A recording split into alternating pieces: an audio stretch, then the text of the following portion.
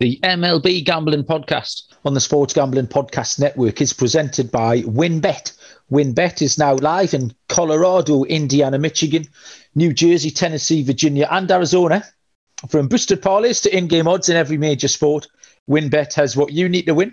Sign up today to receive a $1,000 risk-free sports bet. Download the WynnBET app now or visit wynnbet.com and start winning today. We're also brought to you by Prize Picks. Prize Picks is DFS simplified.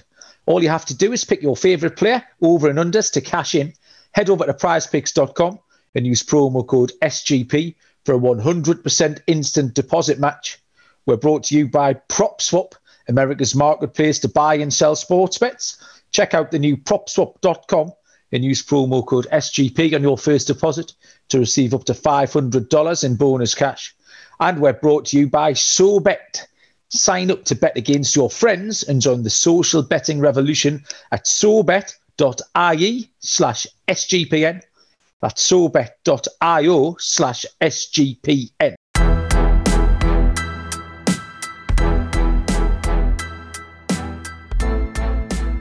My name is Malcolm Bamford, and I'm here to take you through some off-season stuff. It's been a little while since myself and my esteemed co-host have been with you, so we've got lots to catch up on.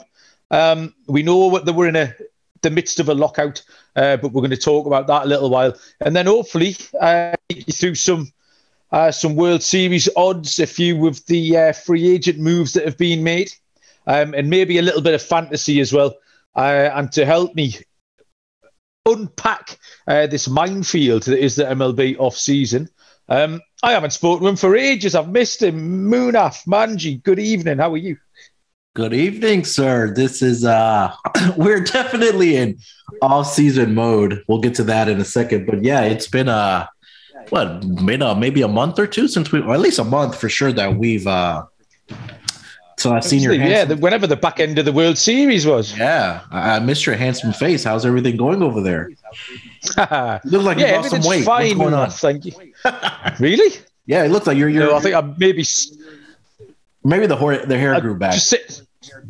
Yeah, that might be it. Maybe I got my new laptop and my new microphone, which we call it the Matt Breeder laptop and microphone set, because Matt Breeder paid for everything with his last touchdown on Thanksgiving for the Buffalo Bills. For some reason, I got it in my head that Matt Breeder was going to have a game.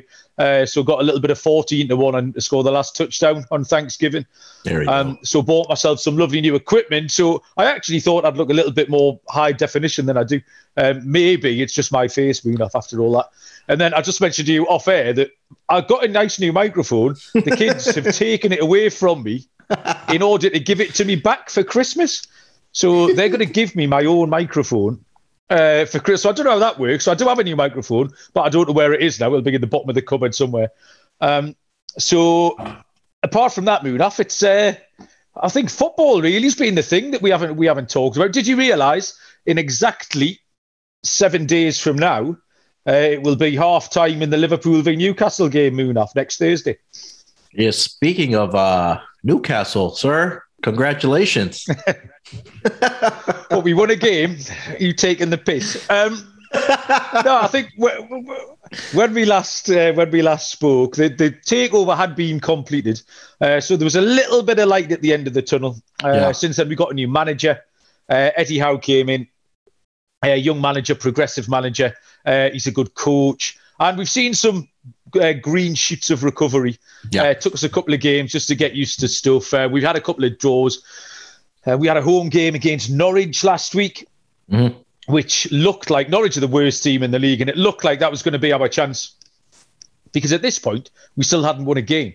And then we had our defender sent off after 6 minutes, and somehow we got our noses in front.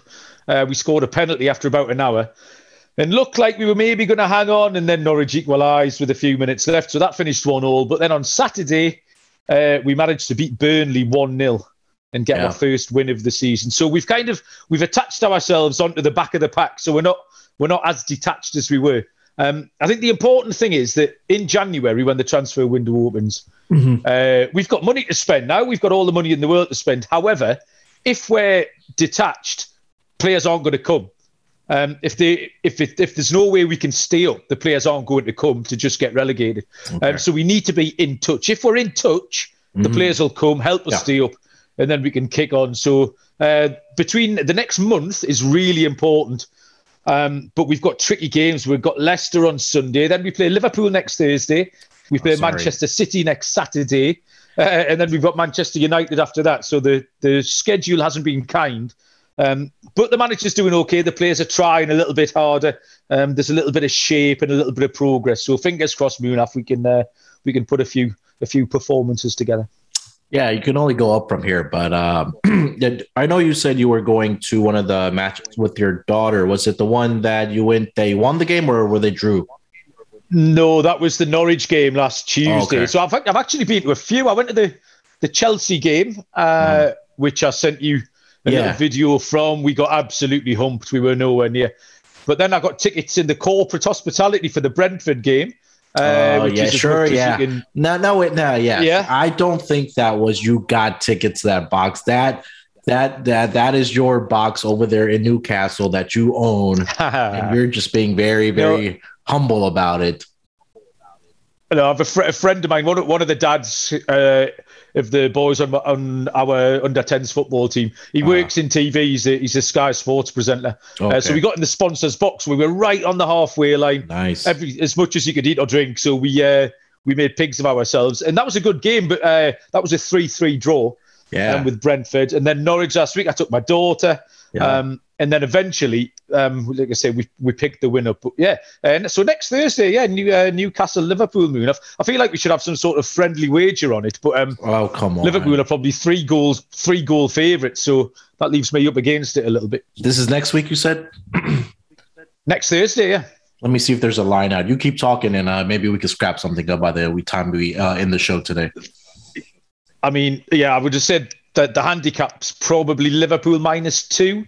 I see an Aston Villa. It's at they've got Villa on, so it's at Anfield, and even though we've been a little bit better, Liverpool are still a couple of goals better than us, I would have thought.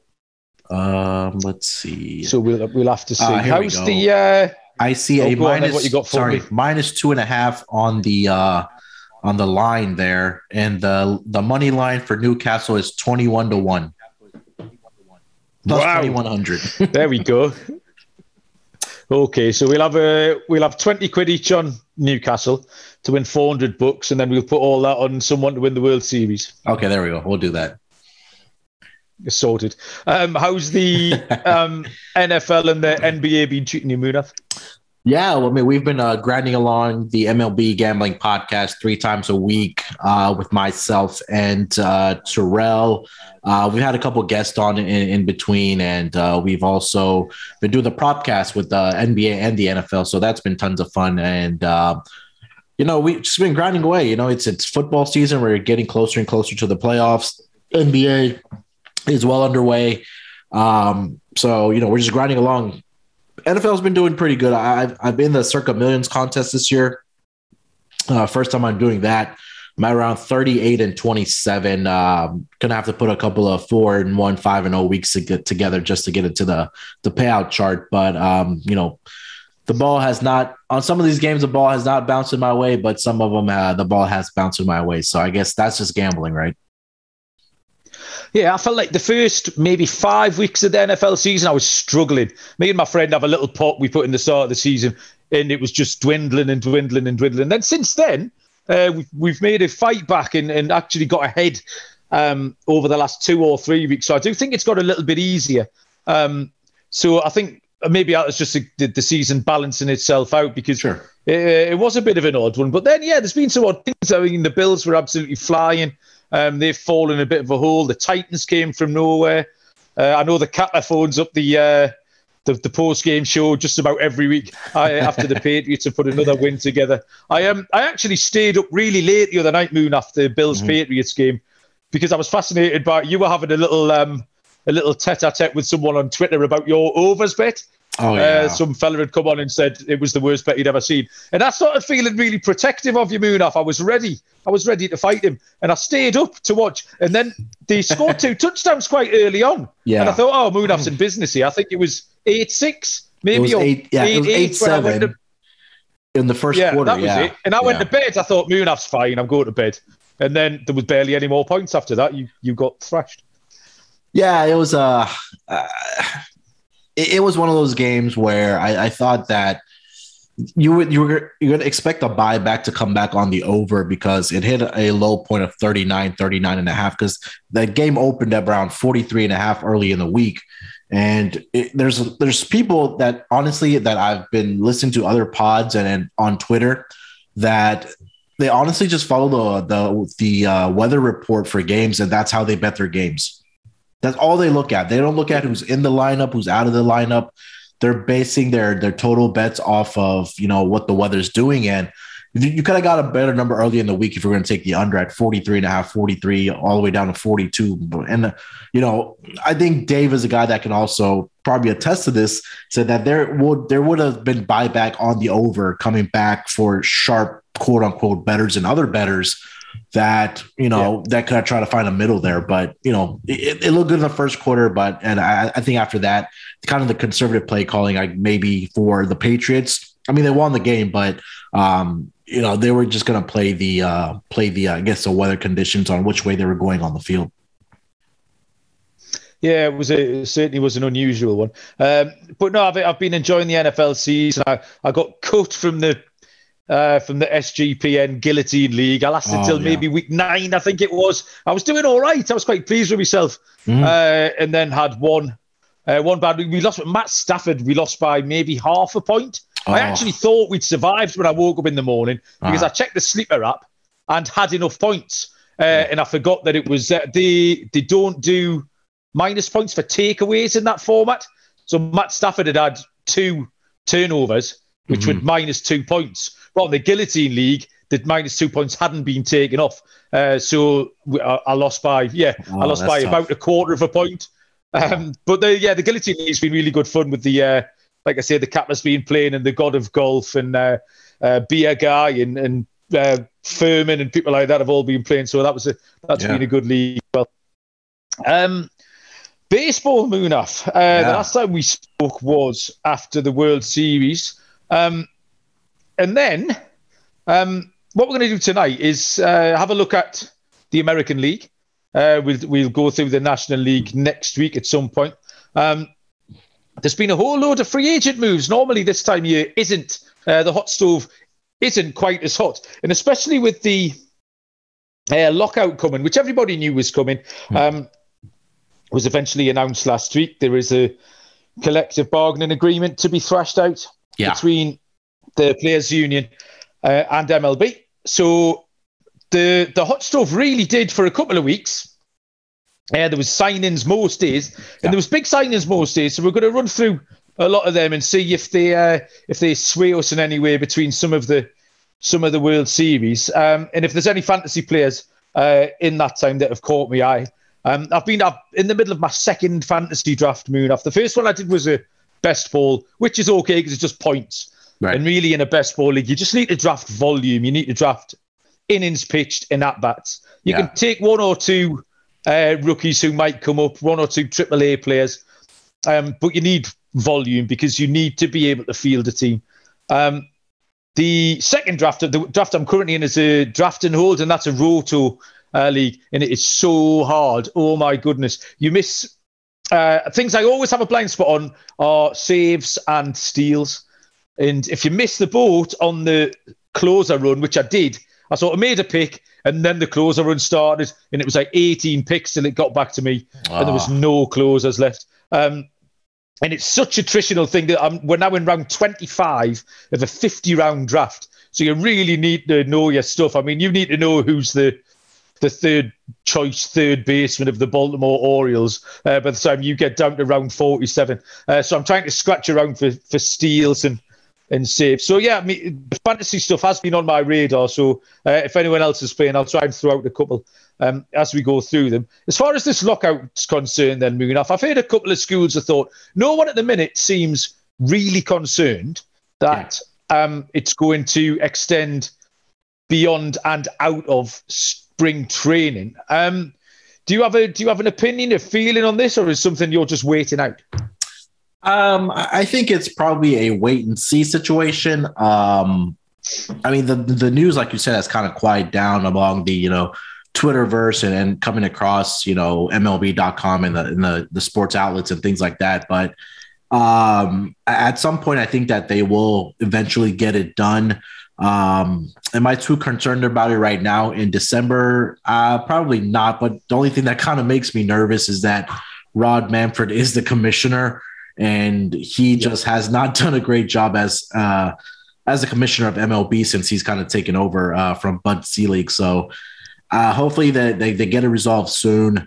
These things, again, it's always about the dollars, right? It's always about the owners and teams wanting more and the players wanting more, the revenue sharing money and things like that. That's always mostly what's the gist of it. But there's some other things that are on discussion on the table. I mean, I'm sorry, as far as what's going to be a part of the new collective bargaining agreement. I think this is the first time in 26 years where there's been a work stoppage in the MLB. So I'm certain that they should be able to get a resolution and a new a CBA resolved between the players union and the league. Yeah, I think some things that were expected to come out of it. Well, first, actually, there was that weird news about the ball last year that they said they used 2 balls. Yeah. I mean, I couldn't wrap my head around that at all. Did you catch any of that, Mura? So I think somebody posted it in our MLB Slack channel. And so I guess that it's kind of hard to explain without reading the whole article. And I don't want to speak on it without, having the proper facts. But what it seemed like is that there were 2 different balls, like you mentioned, with pretty much the way the ball performance, if that makes sense, where one ball is lighter and it's a lighter ball where I guess you can hit the ball further and there's more, hits and runs and things like that. And one there's, I guess you can call a less or deader ball, if that makes sense, where it turns into no runs and easy outs and things like that. And, they said that they found where they were introducing a new ball with a lighter center of the ball, which was, I think, back in February. And then MLB continued to use the older ball, the heavier center ball, at the same time without the knowledge of, number one, the baseball clubs, players, and the fans last. So take what you kind of want with that. I don't know if they were trying to experiment and see which ball they want to use this coming season or what the stuff or what the conclusion of that was. But that was the conflicting report of what we saw, with the reports that came out. Apparently somebody did a study about it, about these 2 balls that were being used. And that's kind of what the gist of it really is. Yeah, that's absolute madness, frankly. It really is, yeah. You'd think that the game has to be the game. The sport can't be unchanged. I mean, expanded playoffs are something that might come out of the of this CBA.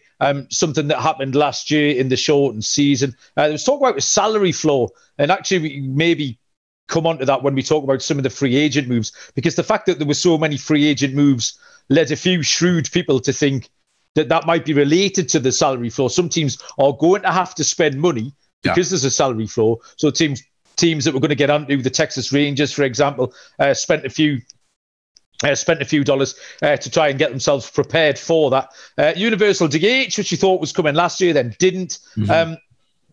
And then the big one is the minor league paying conditions, which really has been highlighted since the shortened season and the pandemic, where I don't think MLB have covered themselves in glory at all, looking after minor league players, looking after minor league clubs. Yeah. Especially, like I say, during the pandemic and things like that, where some of the major league players have been paying the salaries and paying for the housing and meals and things like that. So, it's a serious thing. Let's just hope that everybody can do it sensibly and that it doesn't go on beyond spring training and certainly not into the start of the season. come the start of April. So tonight, Munaf, we're going to do the American League. So we'll go through in sequence. We'll give you the World Series odds, any moves or transactions that have been made. I know there's a couple of teams in here. There's one particularly that have caught your eye. But we'll start, Munaf, in the division where your beloved Red Sox are. Yep. The American League East, which really was probably the most fascinating league last year in terms of competitiveness, that all four teams, really, you could have thrown a blanket over towards the end of the season. The Blue Jays had a great season and finished fourth in this league. So in order of World Series odds, you've got the Yankees at 11-1. The Tampa Bay Rays are 14-1. The Boston Red Sox are 18-1.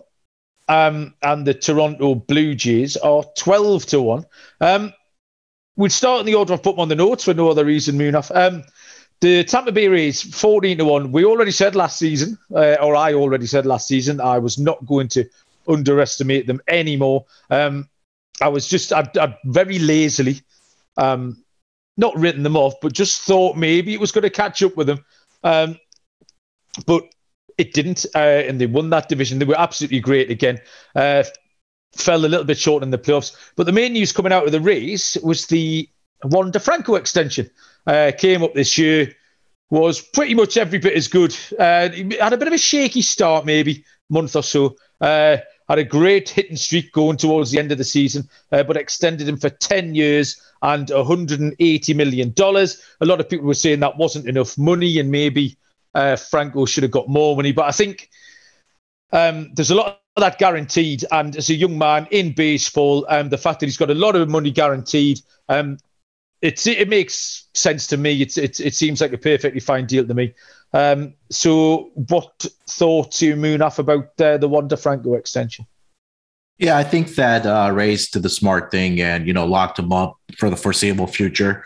Him and Randy Arozarena now are your two the face of your franchise now.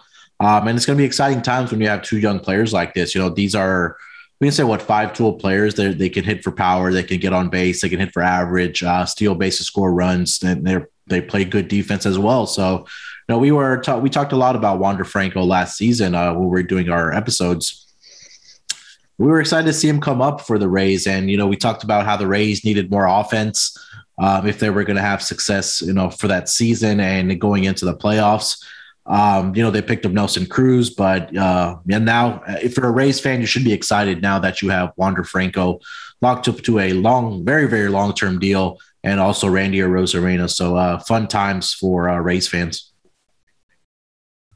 Yeah, the other main acquisition for Tampa Bay is Corey Kluber. I suppose he is kind of still a big name. The big lot of name recognition there with him.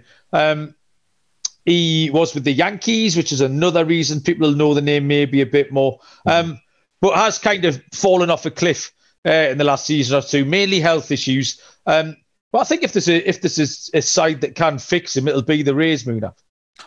Yeah, 100%. I mean, we've seen a lot of great pitching come out of the Tampa Bay Rays, and last season, Corey Kluber had that no-hitter for the Yankees, and after that, they pretty much just put him on the IL or he got injured, and wasn't really relevant after that point. But I think that he can go in there and probably be a number 4 guy at the most, I think. But they have a lot of talent there in the Rays pitching. I mean, we talked about this at Volumes last season, but bringing a veteran that can possibly help those guys as well. Last season, Corey Kluber pitched, I believe, around 80 innings. He was 5-3 on the season, a pretty respectable ERA at 3.83. So, he had time off after that injury, didn't pitch much in the second half of the season. So going into Tampa, I think this is a pretty good pickup for them to not only help the young guys, like I said, but also, kind of be that third, fourth, fifth pitcher for them. Something we'll have to turn around for him. His current draft ADP is 4.35. So that tells you where he is. I mean, he could give you absolutely nothing. He might not even get on the mound. However, could prove to be value at that price. So the Rays 14-1 for the World Series. With the lockout, there are no. We've got no over-unders or divisional odds like that. But the Rays are up there at 14-1. Next to the Yankees, Munaf, and next to the Yankees on the show notes, I have written absolutely nothing because there is nothing to write. The Yankees are 11-1 for the World Series. And people are expecting them to be in for one of the big infielders, free agents. There's still a couple left on the market. Carlos Correa is still on the market. And who else am I? Freddie Freeman. At the bottom. Freddie Freeman. Yes, and Trevor Story. Yeah, so there's three there still. You'd expect the Yankees to do something. Nothing so far, because I'm just looking at their starting rotation, sort of goes Gerrit Cole, then you've got Jordan Montgomery, Luis Severino, Nestor Cortez, and Domingo Germán. Kind of a little bit weak. And then, again, the lineup, getting down to Gleyber Torres, Aaron Hicks, who missed the season but hit 194, Gary Sanchez hitting 204. And then you've got the usual problems of Joey Gallo with his 199 average, Luke Voigt with his 239 average. Great power hitters, but they need something to put that together, and defensively as well, Munaf. So what do you think the Yankees are playing at? Are they waiting for the CBA to get organised, or are they suddenly going to swoop and pick up one of these infielders? Yeah, that's what it's looking like, right, Malcolm? Because the three teams that you just mentioned with the Dodgers, the Red Sox, and the Yankees, traditionally big spenders in the offseason market, especially the Yankees, right? They're not afraid to hand out that money. But for the Yankees, I think, as if I was a Yankees fan, I would want them really to concentrate and invest money in pitching, because the names that you just rattled off after Gerrit Cole, not that exciting. I think getting Luis Severino is going to be back for them at number 2. But after that, I'm not sold on Jordan Montgomery. I'm not sold on Domingo Germán. I'm not sold on, Nestor Cortez's numbers are actually okay. I mean, he pitched 93 innings, but he ended up with a 2.9 ERA, which is fine. But I know what you mean about Montgomery and Domingo Germán. Yeah, and they let Rougned Odor go. They released Clint Frazier as well, and then you're going to get back, like you mentioned, Aaron Hicks, who missed a lot of the season. And let's not forget, they still have American. They still have Aaron Judge and Giancarlo Stanton, who had great seasons for them last year. But the biggest question is the name that you mentioned, Gleyber Torres. What's going to happen with him? What position are they going to put him at, where he's comfortable not only playing on that side of the dirt, whether it's second base, whether it's third base, whether it's shortstop, but they need to get his back in order, because last season it was a very, very rough year for him. And sadly, I picked him to win the American League MVP last year, and he did completely opposite of what needed to be done to win an MVP award. So, yeah, you're right, Malcolm. I think that Yankees are probably just waiting for the CBA agreement to the lockout to end, and then they're going to come in and swoop one of these guys up, whether it's, say, Freddie Freeman or Trevor Story or, God forbid, a Carlos Correa. I don't think Correa will end up there. No, we'll come on to those in a little while, where we have some possible landing spots for the free agents. So the 11-1 on the Yankees, not particularly appealing so far in what is a mega competitive division. Okay, Munaf, your Boston Red Sox. Now, what a team who've got old injured pitchers. Do you know what they need? More old injured pitchers. So James Paxton, Rich Hill, and Michael Wacha have all taxied up to Fenway Park, Munaf, to join the old people's home that is going to be the Boston bullpen there. Talk me through this then. What's the thinking behind any of these? Are they just going to throw a few darts and hoping maybe 1 or 2 sticks? I think that's what the game plan was last year, and it kind of worked for them last season when they picked up, a couple guys. But I think the big thing, at least for this rotation, is that you're going to have Chris Sale healthy to start the season, right? Last season, he was coming back from Tommy John surgery, didn't get him back until midway through the season, had a couple struggles. kind of getting his feet back under him and getting command back and things like that. But now have a full off season. He should be ready to go for spring training and the start of the season. And again, you also have Nathan Eovaldi. After that's where the questions start, right? That's when you add guys like James Paxton and Michael Wacha and Rich Hill. Rich Hill, he's been serviceable, Malcolm. I mean, he's been around to the Dodgers, he's been to the Rays. I don't hate that move. Him being in that third or fourth slot is where he kind of does belong at this point of his career. So I don't hate that, but he could be a big pitcher in the playoffs if the Red Sox make it again, because he's done well in the playoffs, not only for the Dodgers when they won the title, but I would have loved to see them go out and get another legitimate arm behind Chris Sale. But like you said, they're back on just trying to throw a few darts here and see if one of these guys works out for them in the rotation. And then the move that they made by trading Hunter Renfroe to the Brewers to get Jackie Bradley Jr. back, kind of a head scratcher for me, because Hunter Renfroe was great last season for the Red Sox, and I think it's a great move for Milwaukee. But again, Jackie Bradley Jr. was a fan favorite before he got traded or left the Red Sox. But I think, in my opinion, one of the best defensive center fielders in the game. And I think that's maybe the move that they were kind of going for here, because the Red Sox outfield, it's a pretty big outfield, right? It's a hitter's ballpark. So getting Jackie Bradley Jr. back in that outfield and deciding on who they want in left and right field, Alex Verdugo is going to be there for sure. Just who that other, if it's going to be Kike Hernandez and Jackie Bradley Jr., that's a pretty great outfield between those two guys. Yeah. I mean, Jackie Bradley Jr. hit 163 last season. And that's the downfall of it. Yeah, it really, really is. So they'll have to see if they can get something up there. I think Jaron Duran will be up. Yeah. And it's currently actually projected to be the starting left fielder with Kike Hernandez at second base. Jaron Duran's someone I've got pegged in fantasy as kind of a late round flyer. He'll have some decent count numbers with some power, although he will have to get that batting average up. He only hit 215 in his 112 plate appearances last year. As far as the rotation goes, roster resource on Fangraphs currently has Boston Nolan with a 6-man rotation, which they won't, but that's we don't know which of those 6 will be weeded out.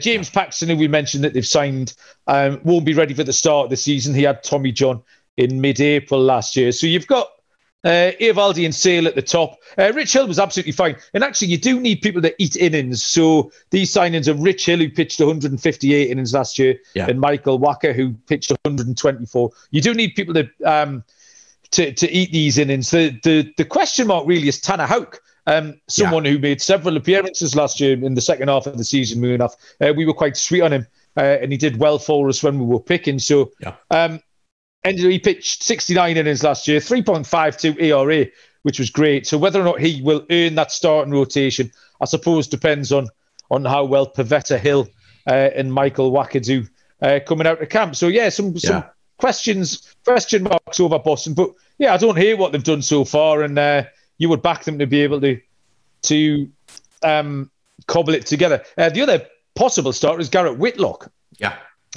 who I have drafted. We said earlier on I was struggling for saves. I drafted him.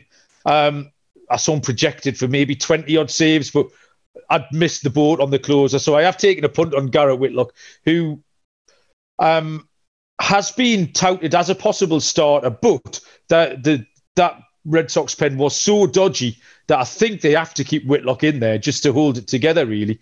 So I took a little gamble and drafted him for saves. So any of this 18-1 World Series Moonaf, will you be letting your heart rule your head and taking some of that?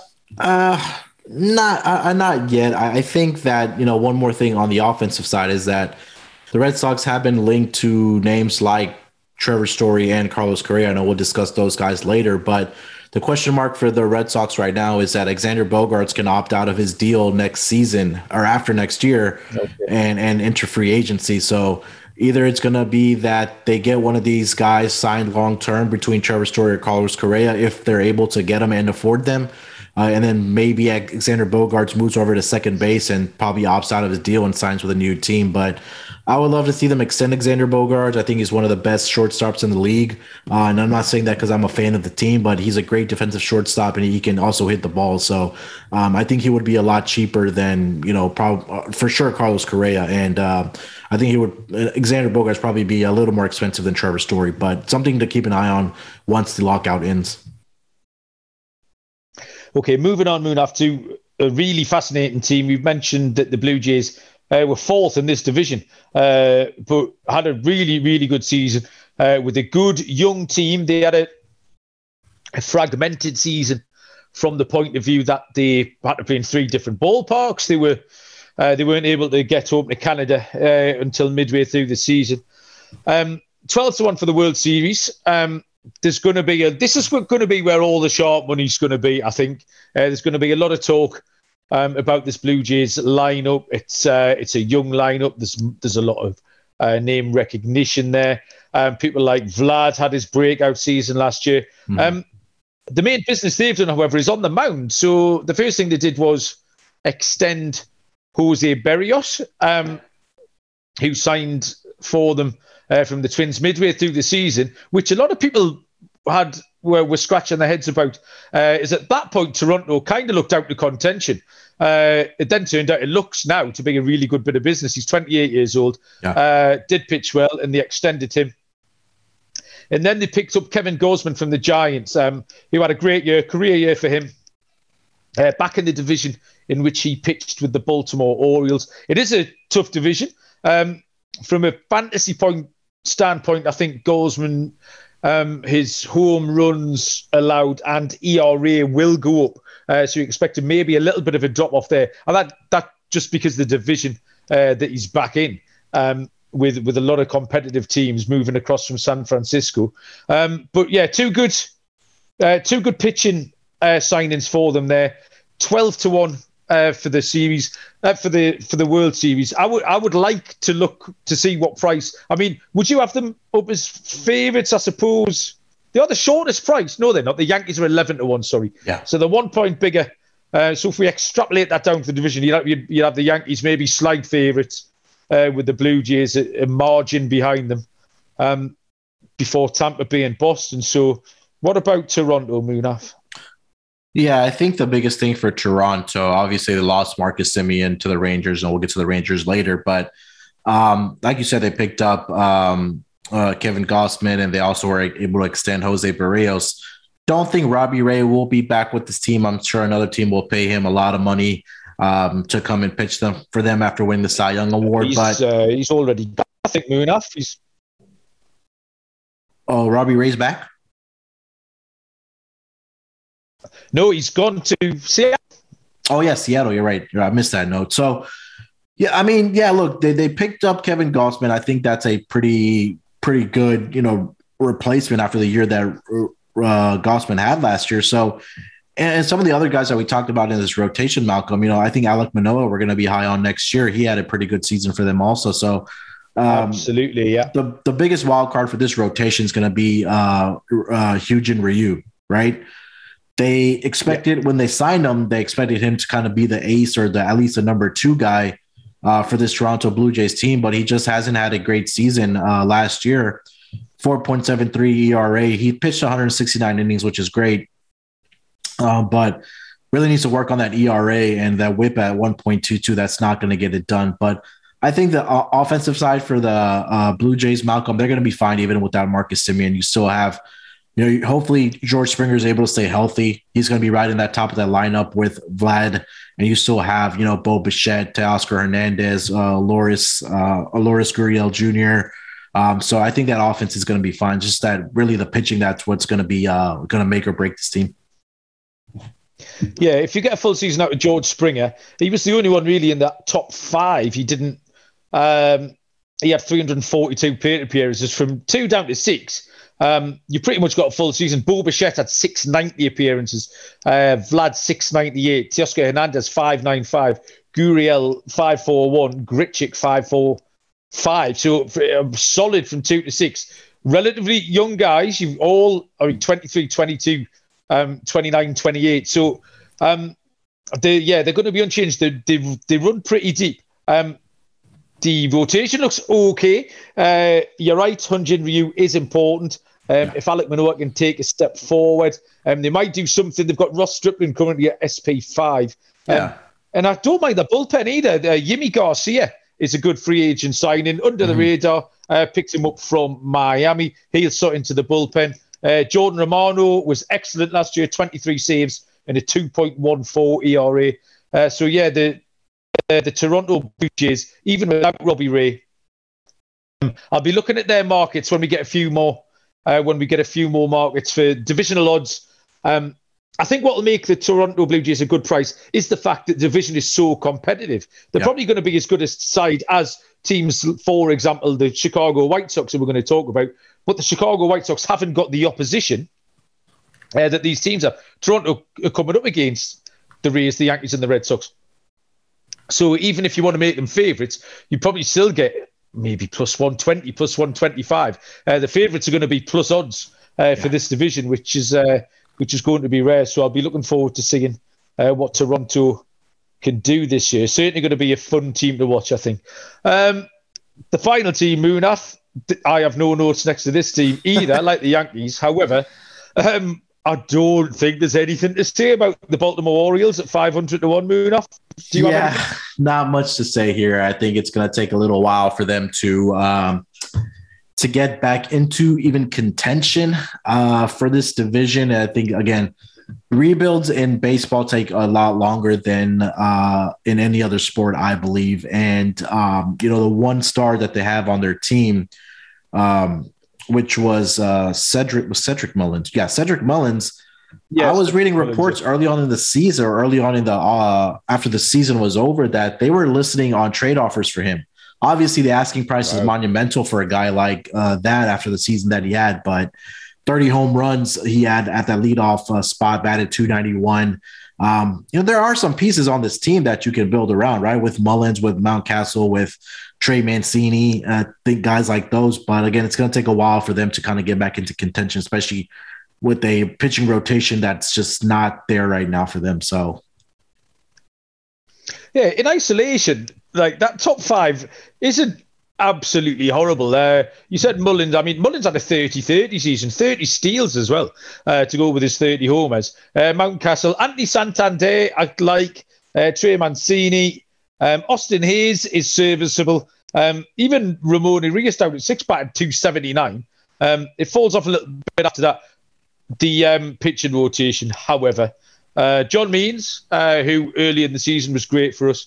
And then you've got the ERAs of the four guys after that are 5.15, 5.04, 6.63, and 6.67. So if your SP2 has an ERA of over 5, that tells you roundabout where you are. So, the Baltimore Orioles, we will maintain a watching brief so far. If you did want to cross to take any of those bets, Yankees 11 to 1, Blue Jays 12 to 1, etc. WinBet is very much the place to do it. You can win money and boost your odds. Live now in Arizona, Colorado, Indiana, Michigan, New Jersey, Tennessee, and Virginia, bringing the excitement of Win Las Vegas to online sports betting and casino play. Loads of brand new bonuses. New users bet $1, win $100 on any sport. You can bet up to $1,500 as a free bet if you make a first deposit of $20 or more. WinBet will match your initial deposit, i.e. bet $100, you'll get a free $200 match bet up to $750. So loads of promos, odds and payouts. Sign up today at wynnbet.com or download the WinBet app. We will move on then, Munaf. The AL Central. We've got the Chicago White Sox at 12 to 1 to win the World Series. Detroit Tigers at 50 to 1. The Cleveland Guardians, I said it right, 75 to 1. Yeah, Kansas City Royals at 80 to 1 and the Minnesota Twins at 80 to 1. We just mentioned the division doesn't look overly competitive at this point. Yeah. The White Sox do look at this point as if they will have it to themselves. They haven't been very busy. They picked up Kendall Graveman, relief pitcher, who got himself about a little bit last year. He went from Seattle to Houston. Is that right? Yeah, Seattle to Houston. Houston. Mm-hmm. Yeah. The main upshot of that is that the White Sox have found themselves overloaded with closers. They have Liam Hendricks. They've added Kendall Graveman. So the odd man out there is going to be Craig Kimbrell. They picked up Craig Kimbrell in the season. They traded quite a good piece for it. Nick Madrigal, I think it was, who's a good player. The White Sox let go. So the White Sox will be allowing Kimbrell to leave to trade him for a better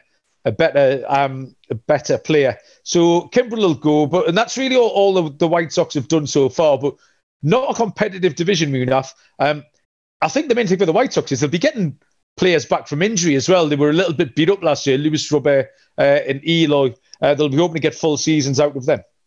Yeah, we talked about this last season where, going back to spring training prior to last year, is that they were battling injuries all throughout the year, starting at spring training, right? Again, their top three pitchers with Lance Lynn, with Lucas Giolito, and with Carlos Rodon. I arguably thought that was the best top three rotation in the American League, or at least the top three guys. And it didn't pan out for them in the playoffs against the Astros.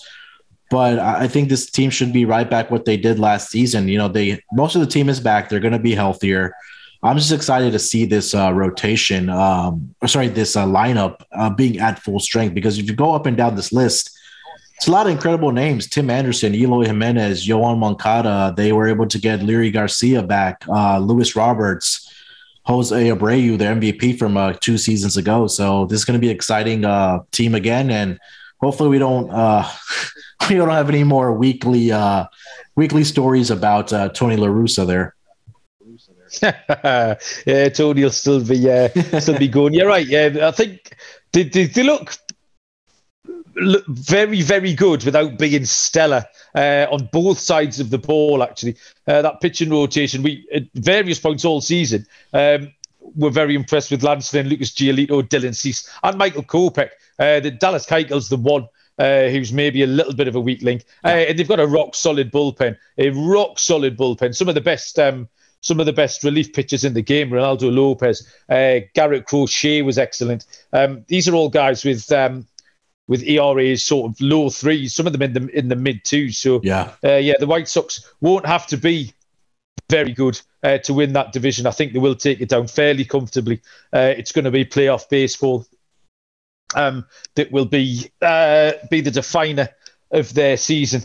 Next, we will go to Detroit. Detroit were fun last season. We picked them quite a lot. They had a lot of young pitchers. Tarek Skubal, Casey Mize, Matt Manning, who wasn't very good actually, but should get a hell of a lot better. We spent a lot of time talking about the Tigers last year. They had a surprising season. I think in the second half of last season, they were 3 games over 500, which isn't a bad record at all. And they've been busy in the offseason. They have added one of your boys, Munaf. They've added Erod, Eduardo Rodriguez. Oh, I thought you were going to say somebody else. Oh, who did you think I was going to say? Next guy. Sorry. No. We are coming to him in a little while, yeah. No, one of your genuine boys, Eduardo Rodriguez, 5 years, $77 million. Good signing. He needs to cut his ERA. Yeah. But I think a new ballpark, Comerica Park, will help do that. And to me, I think he looks a really solid SP3, which is the kind of player you need where when you've got that young rotation, Skubal, Manning, etc. So Eduardo Rodriguez to Detroit, Munaf. What do you think of that? Yeah, I think you hit the nail on the head there, Malcolm, that he's an SP3. And I think the expectation from when he was with the Red Sox that they were expecting him to be that SP2, possibly SP1 when Chris Sale was out. And I think that may have been too much pressure for a guy like Erod. He was very inconsistent last year. There was times where he looked like a Cy Young caliber pitcher for the Red Sox. And there's times where he looked like he was throwing batting practice out there for the Red Sox. So now that he's out there with the Tigers, like you said, I think the important thing for him is going to be about, like you said, cutting down the ERA, getting the whip down, being in a ballpark like Detroit, being that SP3 behind a guy like Casey Mize and Tarek Skubal. I think that's going to be big for him. So that pitching rotation is really coming together for AJ Hinch and the Tigers. So I think that this might be a team, when we get closer to the season where we're doing our season preview, is a team that we might want to take a look at taking the over on. Absolutely, yeah. That was one of my leans particularly. Tyler Alexander is down as their SP5. He's the one we haven't mentioned, and pitched to a 3.81 ERA last year. Also Willie Peralta. A few of the guys that we have mentioned. Yeah, absolutely. So, the Tigers were good last season. There's no reason why they're going to get any worse. They have got some whole time still. But yeah, onto the man that you were laughing about before, thinking that I was going to mention, is Javi Baez. So, see, a lot of these shortstops have been on the market. A few of them have gone. And Javi Baez is gone to Detroit. Now, I don't hate this at all. Do you know what Javi Baez's batting average was last year, Munaf? I don't think it was too terrible. I'm going to guess around 280. Whoa, no, 265. 280 would be outstanding. No one bats 280 anymore. So, yeah, I mean, to be honest, I looked at it, expected it to be 220, 230. I thought kind of Joey Gallo, Joey Gallo 199. Yeah. So batting average of 265 with 31 homers and 18 steals. There's a lot of speed at the top of this Detroit lineup. I expect them to run a lot. If you need some steals in the fantasy draft, that top three, Akil Baddoo, Robbie Grossman, and Javi Baez will all steal bases. That's exciting. So, yeah, I know you... Sorry? I said that's exciting with those three guys at the top of that lineup. Yeah. And you still have Miguel Cabrera on this roster, along with, I think, Jonathan Scope is still there too also, right? Yeah, absolutely. Yeah, they're down to bat 5 and 6. Yeah. With Jaime Candelario hitting cleanup in between. Yeah. So, yeah, Baez, Munaf, thoughts? I think that there was a lot of rumors that Carlos Correa was going to end up in Detroit, reunited with AJ Hinch. And I think that Javi Baez turned out to be the consolation prize for them, because from what I've read and what I just kind of gut handicapping and gut thinking is that the asking price for Carlos Correa was and is too much for the Detroit Tigers. And I think that they were able to settle on getting Javi Baez there with, the guys that they already have there. So I think that, it's a pretty good signing for them. I mean, I've personally been not a Javi Baez guy, but I think getting a guy like this in your lineup and a guy like this even on the defensive side of the dirt, I think that's going to be great for them. And I think that, there's a lot of young talent there, so he might fit in very nicely with the Detroit Tigers. A real under-the-radar signing, which is of no relevance to fantasy or betting or whatever, but something that is going to make the Tigers a better team is the acquisition of Tucker Barnhart at catcher. Not a stellar name, not a household name, but a great defender, a great framer, a great defensive catcher who is going to make that young pitching rotation better. So the Tigers have done two things to help this rotation no end, which is signed an elite defender in Javi Baez, and then Tucker Barnhart, who his effect will not be underestimated. So I think there are a couple of great deals for the Tigers, who will be looking to have a look at their overs when that comes out. And I don't think they're finished either. I mean, there's talk about them going back in for one of those, for Trevor Story or someone to go for the second base and shortstop double swoop. So watch this space with regard to Detroit. Minnesota Twins, Munaf. A real letdown last year. Finished bottom of the division. Were awful. Not much going on there. Byron Buxton is the one who's re-signed. Always a fantasy darling, always highly touted. However, I was just having a little look. The most games he's played since 2017 is 87. You just can't get him on the field. Yeah. So he's going to need to show much more for this Minnesota Twins team if they're going to mount a bit of a fight back. The lineup's okay. The rotation is very, very questionable. I've got Dylan Bundy, who pitched with ERA of 6 last year, over 6, and then Bailey Ober, Joe Ryan, Randy Dobnak's ERA was 7.64, and Lewis Thorpe. Lewis Thorpe is SP5, total of 15 innings last year. So they really, really need to get busy. They've got some good names in that lineup, Moon. They just need to put it together. And Byron Buxton really is someone that they're going to need to get a full season out of. Yeah, I think that this is a tale of opposite sides, I think you could say, for the batting lineup, which, like you said, has some great names in there, right? Jorge Polanco, Josh Donaldson, if he's back with his team, Max Kepler is still there. But the pitching rotation, it's not something to be excited about. Again, like you said, that's something that they're really gonna have to work on. But yeah, Byron Buxton's a guy that's gonna have to be healthy. I think they just paid him money, an extension with him.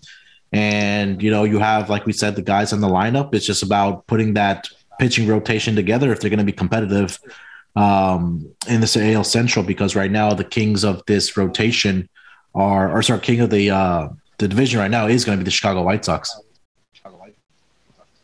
Yeah, absolutely. Jorge Polanco, who you mentioned there, is high on my list to draft. That's second base position. I think he's shortstop and second base eligible. Shortstop runs ridiculously deep this year in fantasy. But Jorge Polanco, I think, second baseman number 6, and is great value. So he's. I'm going to have a lot of exposure to Jorge Polanco. The other two teams in this division, nothing to report. Cleveland Guardians, said it right again. We need to have a wager on the first person who's going to say the Indians this season. It needs to be like a swear jar, $5 fine every time someone says the Indians. The Cleveland Guardians, 75-1 for the World Series. And the Kansas City Royals, who did okay last season as well, actually. A little bit like Detroit. They made that the middle of that division quite competitive. But nothing from either of those two teams as yet. Are you interested in any of those two? No, I think the big name to probably look out for, maybe, I know they exercised his option, was Jose Ramirez for the Guardians, but I'm still surprised that he's still on this roster. I'm sure there's another team that's out there that can use his services at third base or, even at DH. That's a name probably to look out for that may be on the move at the trade deadline next year. And then for Kansas City, the Royals, I think the Tigers are going to be this coming season what the Royals were this past season, because I think we had picked the over on the Royals going into the season last year. I think the Tigers, with the moves that they've made so far, I think has significantly improved this team. But yeah, not much to go off of these two teams. I don't know if there's ever a market for team stolen bases, Munaf, if that's something you've ever seen before. No. But Cleveland are going to run and run and run and run. No. I think basically because they can't do anything else. They're just going to not hit the ball. They're just going to try and run around before the catcher can tag them out. They've got Miles Straw at the top of the lineup. He stole 30 last year. Armor Rosario 13, Jose Marias 27. And then looking down the list, Andres Jimenez is the player I tipped to be top of the stolen base market last year at 80-1. Didn't get much playing time, unfortunately. Still managed to steal 11 bases in 210 plate appearances. Bradley Zimmer stole 15. And just a fantasy flyer right down the bottom, this will be ADP 600 or more, is Stephen Kwan.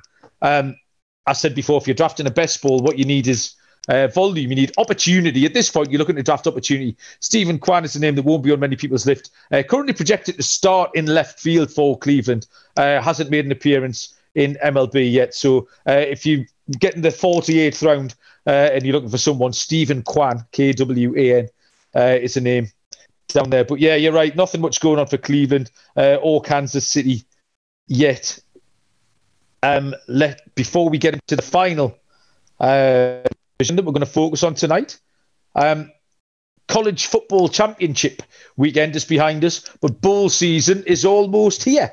There's no need to exhaust yourself searching all over the internet for tickets to see your favourite team play in their bowl game this winter, because TickPick, that's TickPick, PICK is the original no-fee ticket site and the only one you'll ever need as your go-to for all tickets for NCAA football, NFL, concerts, NBA, and more. So you're going to get involved in these college bowl games that are coming up. Moon, have to be able to tell us a couple that are of relevance coming up. TickPick, get rid of all the awful service fees that the other ticket sites charge, which lets them guarantee the best prices on all their college football tickets. Don't believe it? If you can find better prices for the same seats on another ticket site, TickPick will give you 110% of the difference in the purchase price. Visit TickPick today at tickpick.com/SGP. That's tickpick.com/SGP. College football, Moonaf, it's still something I haven't, and I think I'm quite grateful because I don't need another advice. It hasn't come on my radar yet. What's going on with the bowl stuff? Yeah, so the bowls are set. I'm not a college football guy myself, but I know the national or the college football playoff. It's the national semifinals. It's Michigan versus Georgia, and then Alabama is going to face Cincinnati. So the winner, obviously, from those two games will play for the national championship.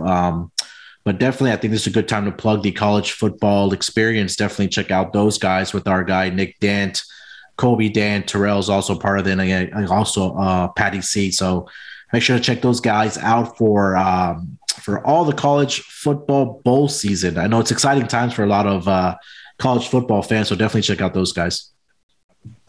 Yeah, I think it was Johnny Giunta at Michigan maybe last week. Is that where he was? He was certainly representing something. Yeah, he looked very excited wherever he was. He was on with us when we did the MLB playoffs. The World Series preview, and he said that to take Michigan that week. I'm not sure. I don't remember if they won or lost, but definitely excited for them to win that Big Ten championship and be in the national semifinals. So I'm sure he's excited as well. And I know he's been touting and talking about all the moves that the Blue Jays have made so far. So I guess when we do the MLB season preview for next year, we'll definitely get him on to talk about the Blue Jays. Yeah, he's possibly the most enthusiastic man on Twitter. Whatever subject he's talking about, his enthusiasm levels are absolutely through the roof. AL West, Moonaf, we will start in your hometown. The Houston Astros 9-1 to win the World Series. Relatively quiet so far, Moonaf. Signing of note is Hector Neris, relief pitcher from Philly. Yeah. And I don't mind this signing at all. Hector Neris is someone I think I'll be signing. Possibly he's a bit of a handcuff to Ryan Presley. Not in line for saves at the moment. But the Astros aren't too shy about moving their pitchers about. They could easily put Ryan Presley in a fireman's role and let Hector Neris hoover up a few saves. Yeah. So you could draft Neris for late round saves. But as far as the rest of Houston's offseason going, which direction is this going to take, Munaf?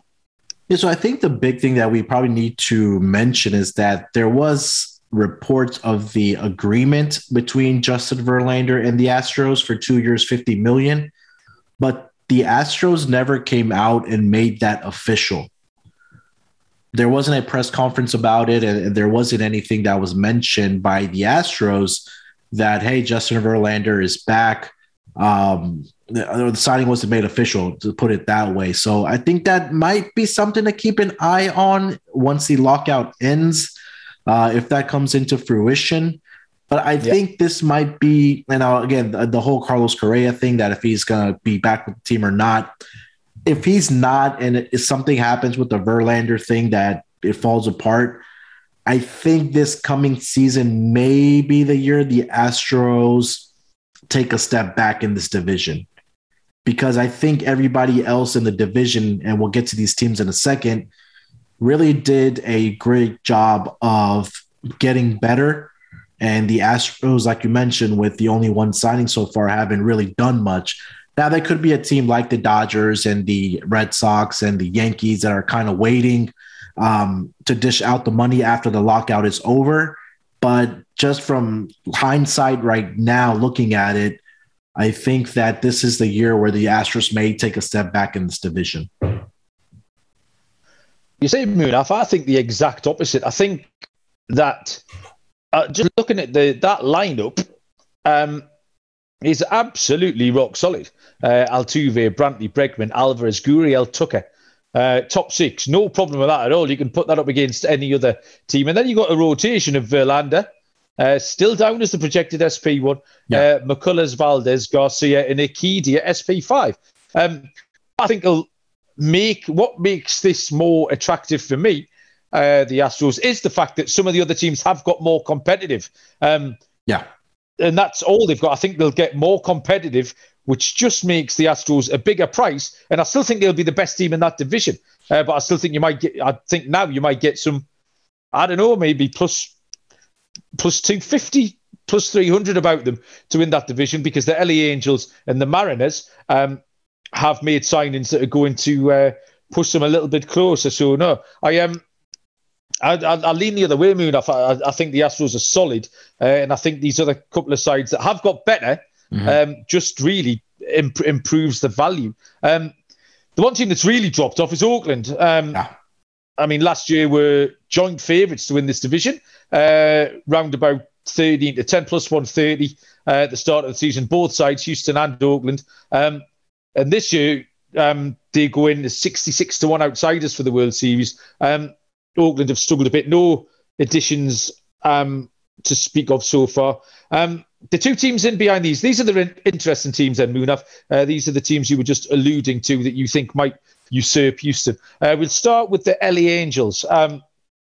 Not a secret that they have needed pitching. They've got Mike Trout, they have Shohei Ohtani coming off that season. And everyone in baseball and beyond has asked when they're going to add some pitching to that. Well, they've gone out this year and so far have picked up Noah Syndergaard on a 1 year, $21 million deal off Tommy John surgery, although he did finish the season on the mound, which is good. You never know with people coming back from Tommy John, but Syndergaard appeared to have rehabbed fully and pitched in the majors before the end of last year. So that's not a massive problem. What the Angels need is innings out of him. It's a 1 year deal, so I can't say they won't put him on a pitch count. They have no reason to. They'll try and squeeze all the goodness out of Noah that they can do. Somewhere around 150 innings they could get from Noah Syndergaard. What do you think about Thor and what else the Angels might need, Munaf? Yeah, obviously we were touting this all season long last year, was that in the offseason they're going to have to go out and get pitching and get some more pitching and get some more pitching after that. And I think this is a great start for them to address that, right? Noah Syndergaard, I think that if he's able to return to top level form, I'm not saying that he needs to be the Cy Young pitcher that he once was, because coming off of Tommy John surgery, it's a difficult task to do, especially, we saw that with Chris Sale that also came back midway, that he had some struggles, but he also looked like the pitcher that he was, before Tommy John. So I like the risks that the Angels are taking here with Noah Syndergaard.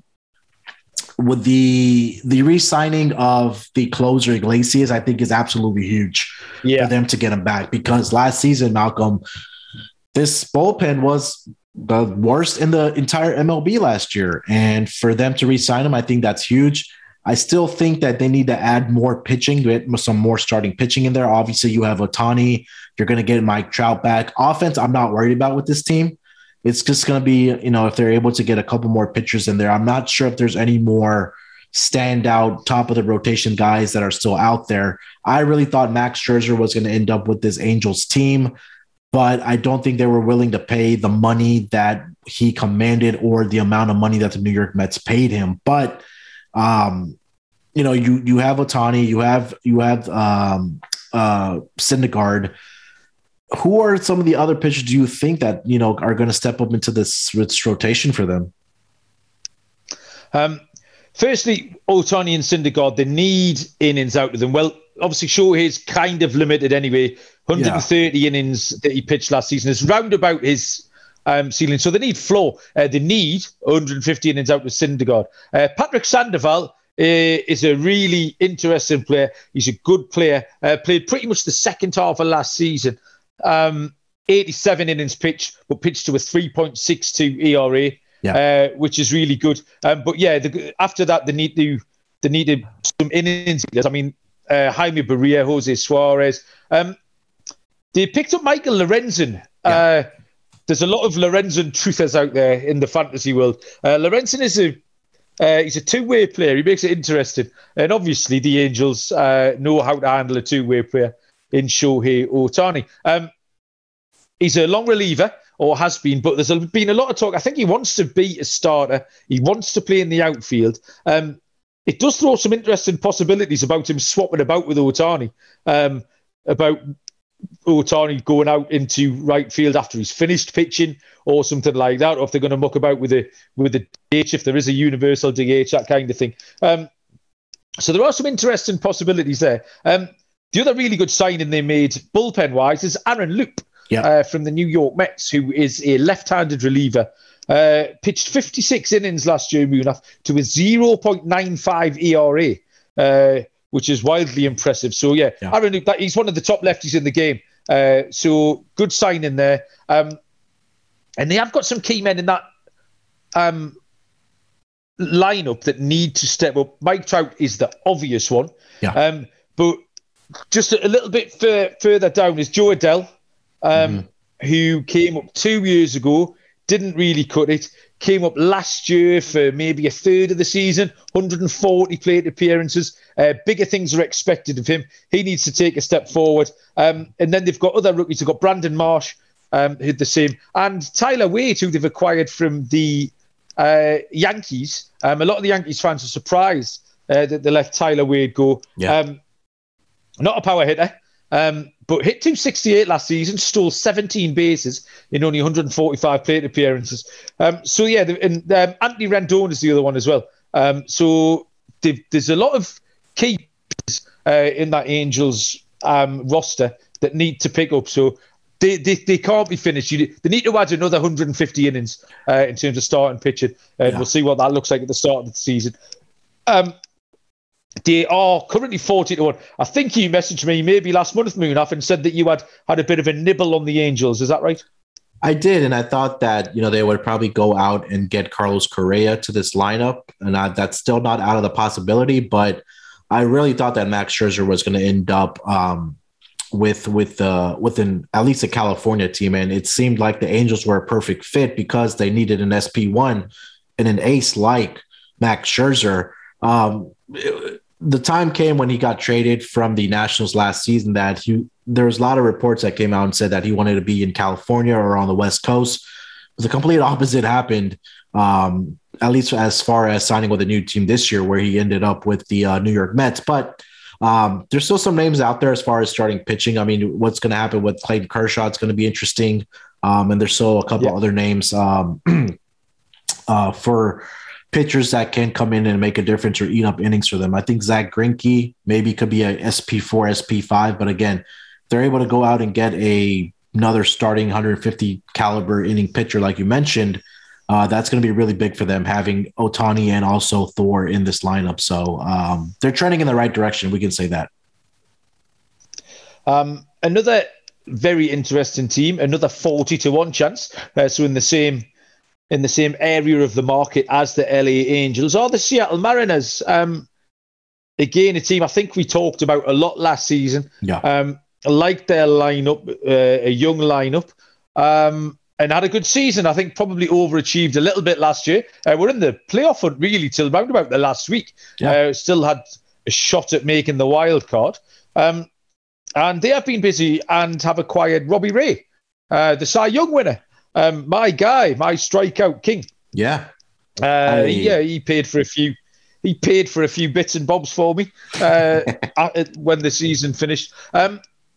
Always had that strikeout potential, but he did solve his home run and walk issues, and then just went from strength to strength. Robbie Ray was absolutely outstanding, very tight pants, as we know. They've also acquired Adam Frazier, who he hit 305 last season.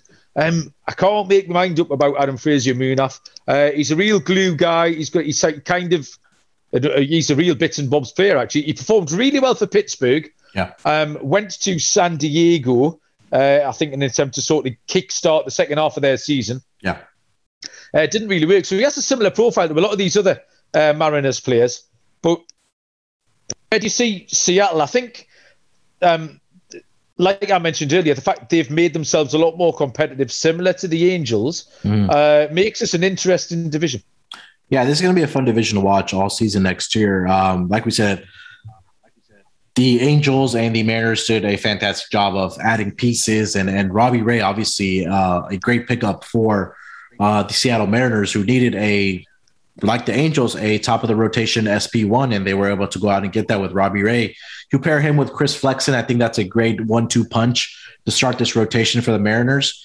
And I think also Adam Frazier that's a great pickup for them also. I know he was an all-star player when he was with the Pirates before he got traded to the Padres. But if he's able to pick up what he kind of did with the Pirates, with the Mariners here, this is going to be an exciting young team to watch, Malcolm. I mean, we said last year that they were a couple pieces away from being competitive, contending for a playoff spot. And I think this might be a team like the Tigers that we may want to take a look at taking the over in this team, because when this team is winning, Malcolm, that Seattle stadium or their field with their fans, it gets rowdy because they are the only professional team. Now they have the NHL team, but as far as the four major sports, with the Seahawks not relevant anymore, I think they're good with Russell Wilson leaves, but this Mariners team they're going to be exciting next year. And I'm really excited to see what they do for the rest of the offseason once the lockout ends, but definitely a team to keep an eye on for us, Malcolm. Yeah, I don't mind that rotation at all. You're right about Chris Flexen. He was good last year, really under the radar. As was Marco Gonzalez, pitched to an under 4 ERA. Yeah. I like Justin Dunn. Justin Dunn is projected as their SP5 currently. He was someone I was high on a couple of years ago. But he only came back really the back end of last season, pitched 50 innings, booked to a 3.75 ERA. Someone who I think has got a lot of upside if you're looking for a starting pitcher late in fantasy drafts. And then, like you said, the top of that order, JP Crawford, Adam Frazier slots in at number 2. Mitch Haniger, Jared Kelenic, the highly touted prospect, second probably only to Wander Franco in terms of the MLB pipeline. You've got Jake Fraley, who had a good season last year. So, lots of things. Abraham Toro, who came across from the Astros as well. They've got Dylan Moore on the bench, who's the big stolen base threat, needs to up his batting average. But, the Seattle Mariners certainly going to be a good, fun team to watch. Another team I'll be looking at towards the overs. But from my betting point of view, they're going to be another team that we're just going to push out the Astros price by another 0.5 point and make me want to take that a little bit more. Finally, Munaf, in this little segment, the Texas Rangers, worst team in baseball, probably, to Baltimore, a bit of a toss-up. 100-1 for the World Series. They seem to be trying something, but it's a bit random. I'm not sure what they're trying. I'll take you through what they have done, and you can try and tell me why they've done it. So they've picked up Marcus Semien, coming off a career year. Not such a hitter-friendly park, so a little fantasy fade for me there, Marcus Semien. Corey Seager, a really solid hitter, 26th overall in WAR since he came into the league, which is very impressive. He's not a great defender. John Gray, who gets out of Colorado, which a lot of fantasy people love. Instant little boost there, getting out of Coors Field. Texas needed SP1, and John Gray is going to be that man. Not only does he get out of Coors, he gets out of the NL West, where the Padres, the Dodgers, and the Giants are no longer mashing you every fifth night as well. John Gray comes out, and then Cole Calhoun, slightly less of a impact signing. Munaf, I mean, what's going on here? They've spent a fortune on totally rebuilding their middle infield, and does this make them competitive or just the worst team? I mean, when you add guys like, I think Corey Seager, I was a huge fan of Corey Seager when he's with the Dodgers. I think that's a great pickup for them. He is 28 years old. You sign him to a 10-year deal. You're going to be paying him until he's about 38 years old. Same thing with Marcus Semien, right? 31 years old. You're going to be paying him until he's about 38. But at some point they were going to have to spend money, Malcolm. And I think they made the big splashy, sexy moves by adding these two guys. Did they overpay for some of these guys? Maybe, but at some point, like they were going to have to spend the money. But you have Corey Seager in your lineup. You have Marcus Semien. You had Adolis Garcia in this lineup. You had Nathaniel Lowe, who had a pretty good season for them. Nick Solak, who was a pretty good, season for them also. So, and then you added John Gray, that eventually we knew that he was going to leave the organization of the Colorado Rockies. But again, not much for the pitching here. If you take a look at their starting rotation, Malcolm, I don't think they had a single guy outside of Kyle Gibson before he got traded that had an ERA below 4. And I think that's still the biggest concern that's going to be for the Rangers going forward. Yeah. That the pitching is still not going to be there for them. So this might be a team that, from game to game, you might want to take a look at taking their overs, on that run total. But I think we're going to have to wait and see what they add more to this pitching rotation before we can get behind this team. I did see somebody tweet that Texas, with these signings, Texas are making a bid to be the leading team in losing games 10-7. So I think, which is pretty much what you were just saying. Yeah. Take their overs, because they are going to score a lot of runs, but they're probably going to have to score double digits most nights to get over that. We've got our boy AJ Alexi, who did well for us at the back end of the season. I picked him up in that best ball draft just because I couldn't resist him. I felt like he was my boy. But yeah, that rotation seriously needs some help. But the top of that lineup with Willie Calhoun at the top as well, DH, and Adolis Garcia, who did really well. He was in Rookie of the Year talks for a little while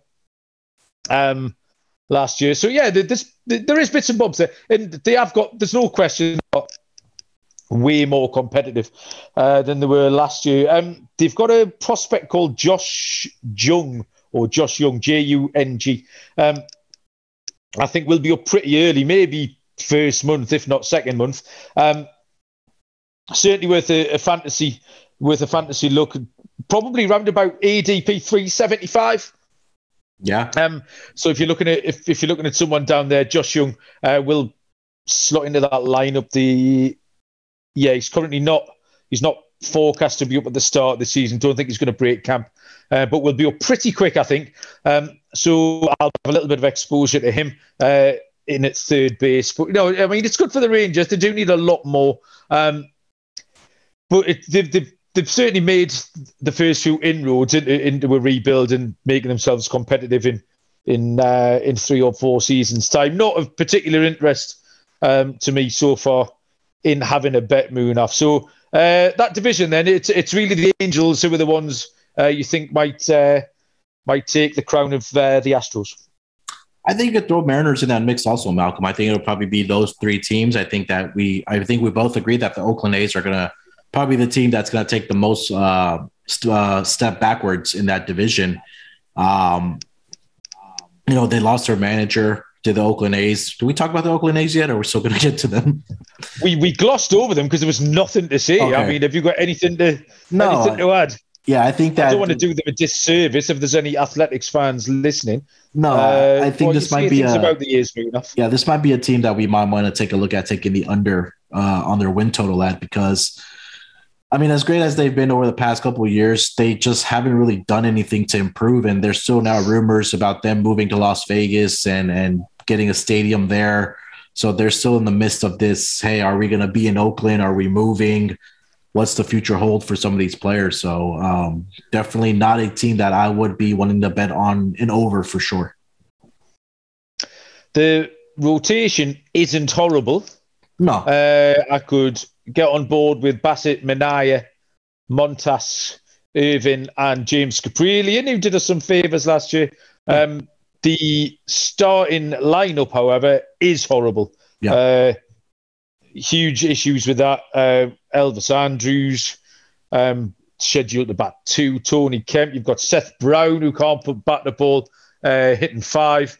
Matt Chapman, batting clean up last year, hit 210. So yeah, big problems I think for Oakland. Couple of quiet years. Actually, there's a name right down at the bottom of the list The bottom name in their bullpen is Brent Honeywell, who pitched 4 innings last year for an ERA of 8.31. Will be, if you want to, he's a 50th round pick. But there's something in there. He might even find himself in the starting rotation at some point. So if you're looking for a bit of volume, I will have 1 or 2 shares in Brent Honeywell, ADP around about 3,500. But yeah, I think he's the one name on that Oakland thing who's made it onto my really, really deep league fantasy list. And that moving off has taken us through all the American League teams. There's a couple of names of players still to sign we thought we'd get to. The infielders, the stars that we mentioned already, Carlos Correa and Trevor Story. I think you probably covered it, but the landing spots for those, Yankees, Astros, Angels. Yeah, I think that, again, the Red Sox you can throw in there also for both of those players. But again, it's just going to be the dominoes really going to fall after where Carlos Correa ends up. And the rumors are, or what I've read, is that he wants north of $250 million, getting into that $300 million range, something around what Corey Seager got from the Texas Rangers. And the only teams that are kind of going to spend that money are the Yankees and the Dodgers. I don't think the Astros are willing to pay him that much money, because the latest offer that he got was, I think, 5 years, $160 million from the Astros. So if there's another team that's out there that's going to willing to pay them that money, I don't see him coming back to the Astros. Angels are always intriguing. It's a West Coast team. It's an LA team. And then, some of the relief pitchers like we've talked about, or even starting pitchers. So you could throw out names like Clayton Kershaw, Zach Greinke, and then the bullpen guys like you've mentioned with Craig Kimbrell and Kenley Jansen. So it'll be definitely interesting to see where these guys end up. I think Trevor Story probably ends up with the Yankees, because I think he's a very much cheaper option than Correa. But definitely we will be monitoring this for sure as where he kind of ends up. Excellent, Munaf. Beautifully covered. And we have made it to the end. That was an absolute pleasure, mate. I've missed talking baseball with you. Yeah, I think it was a good time for us to get together and just kind of go through these free agent signings and trades and things like that, and get caught up.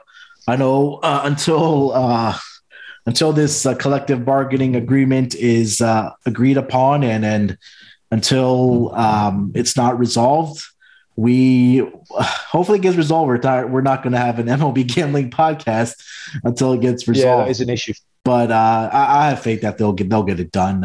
It's still early December. But again, once the lockout is over, we'll start seeing more of these dominoes fall with the players that we just mentioned. But yeah, always a pleasure talking baseball with you, sir. There's always baseball, Munaf. If we have to take a week off our day-to-day jobs to do a week's crash course in the KBO or the Japanese league, then we will do it. And we'll be back with the Korean Baseball Gambling Podcast for whenever that is next spring. So, we'll do the National League next week, I think, Munaf. Go on. I was just going to say, Yasiel Puig signed with a KBO team this week. I love he's Yasiel over there, Puig. I don't remember which game it was when he started that giant fight.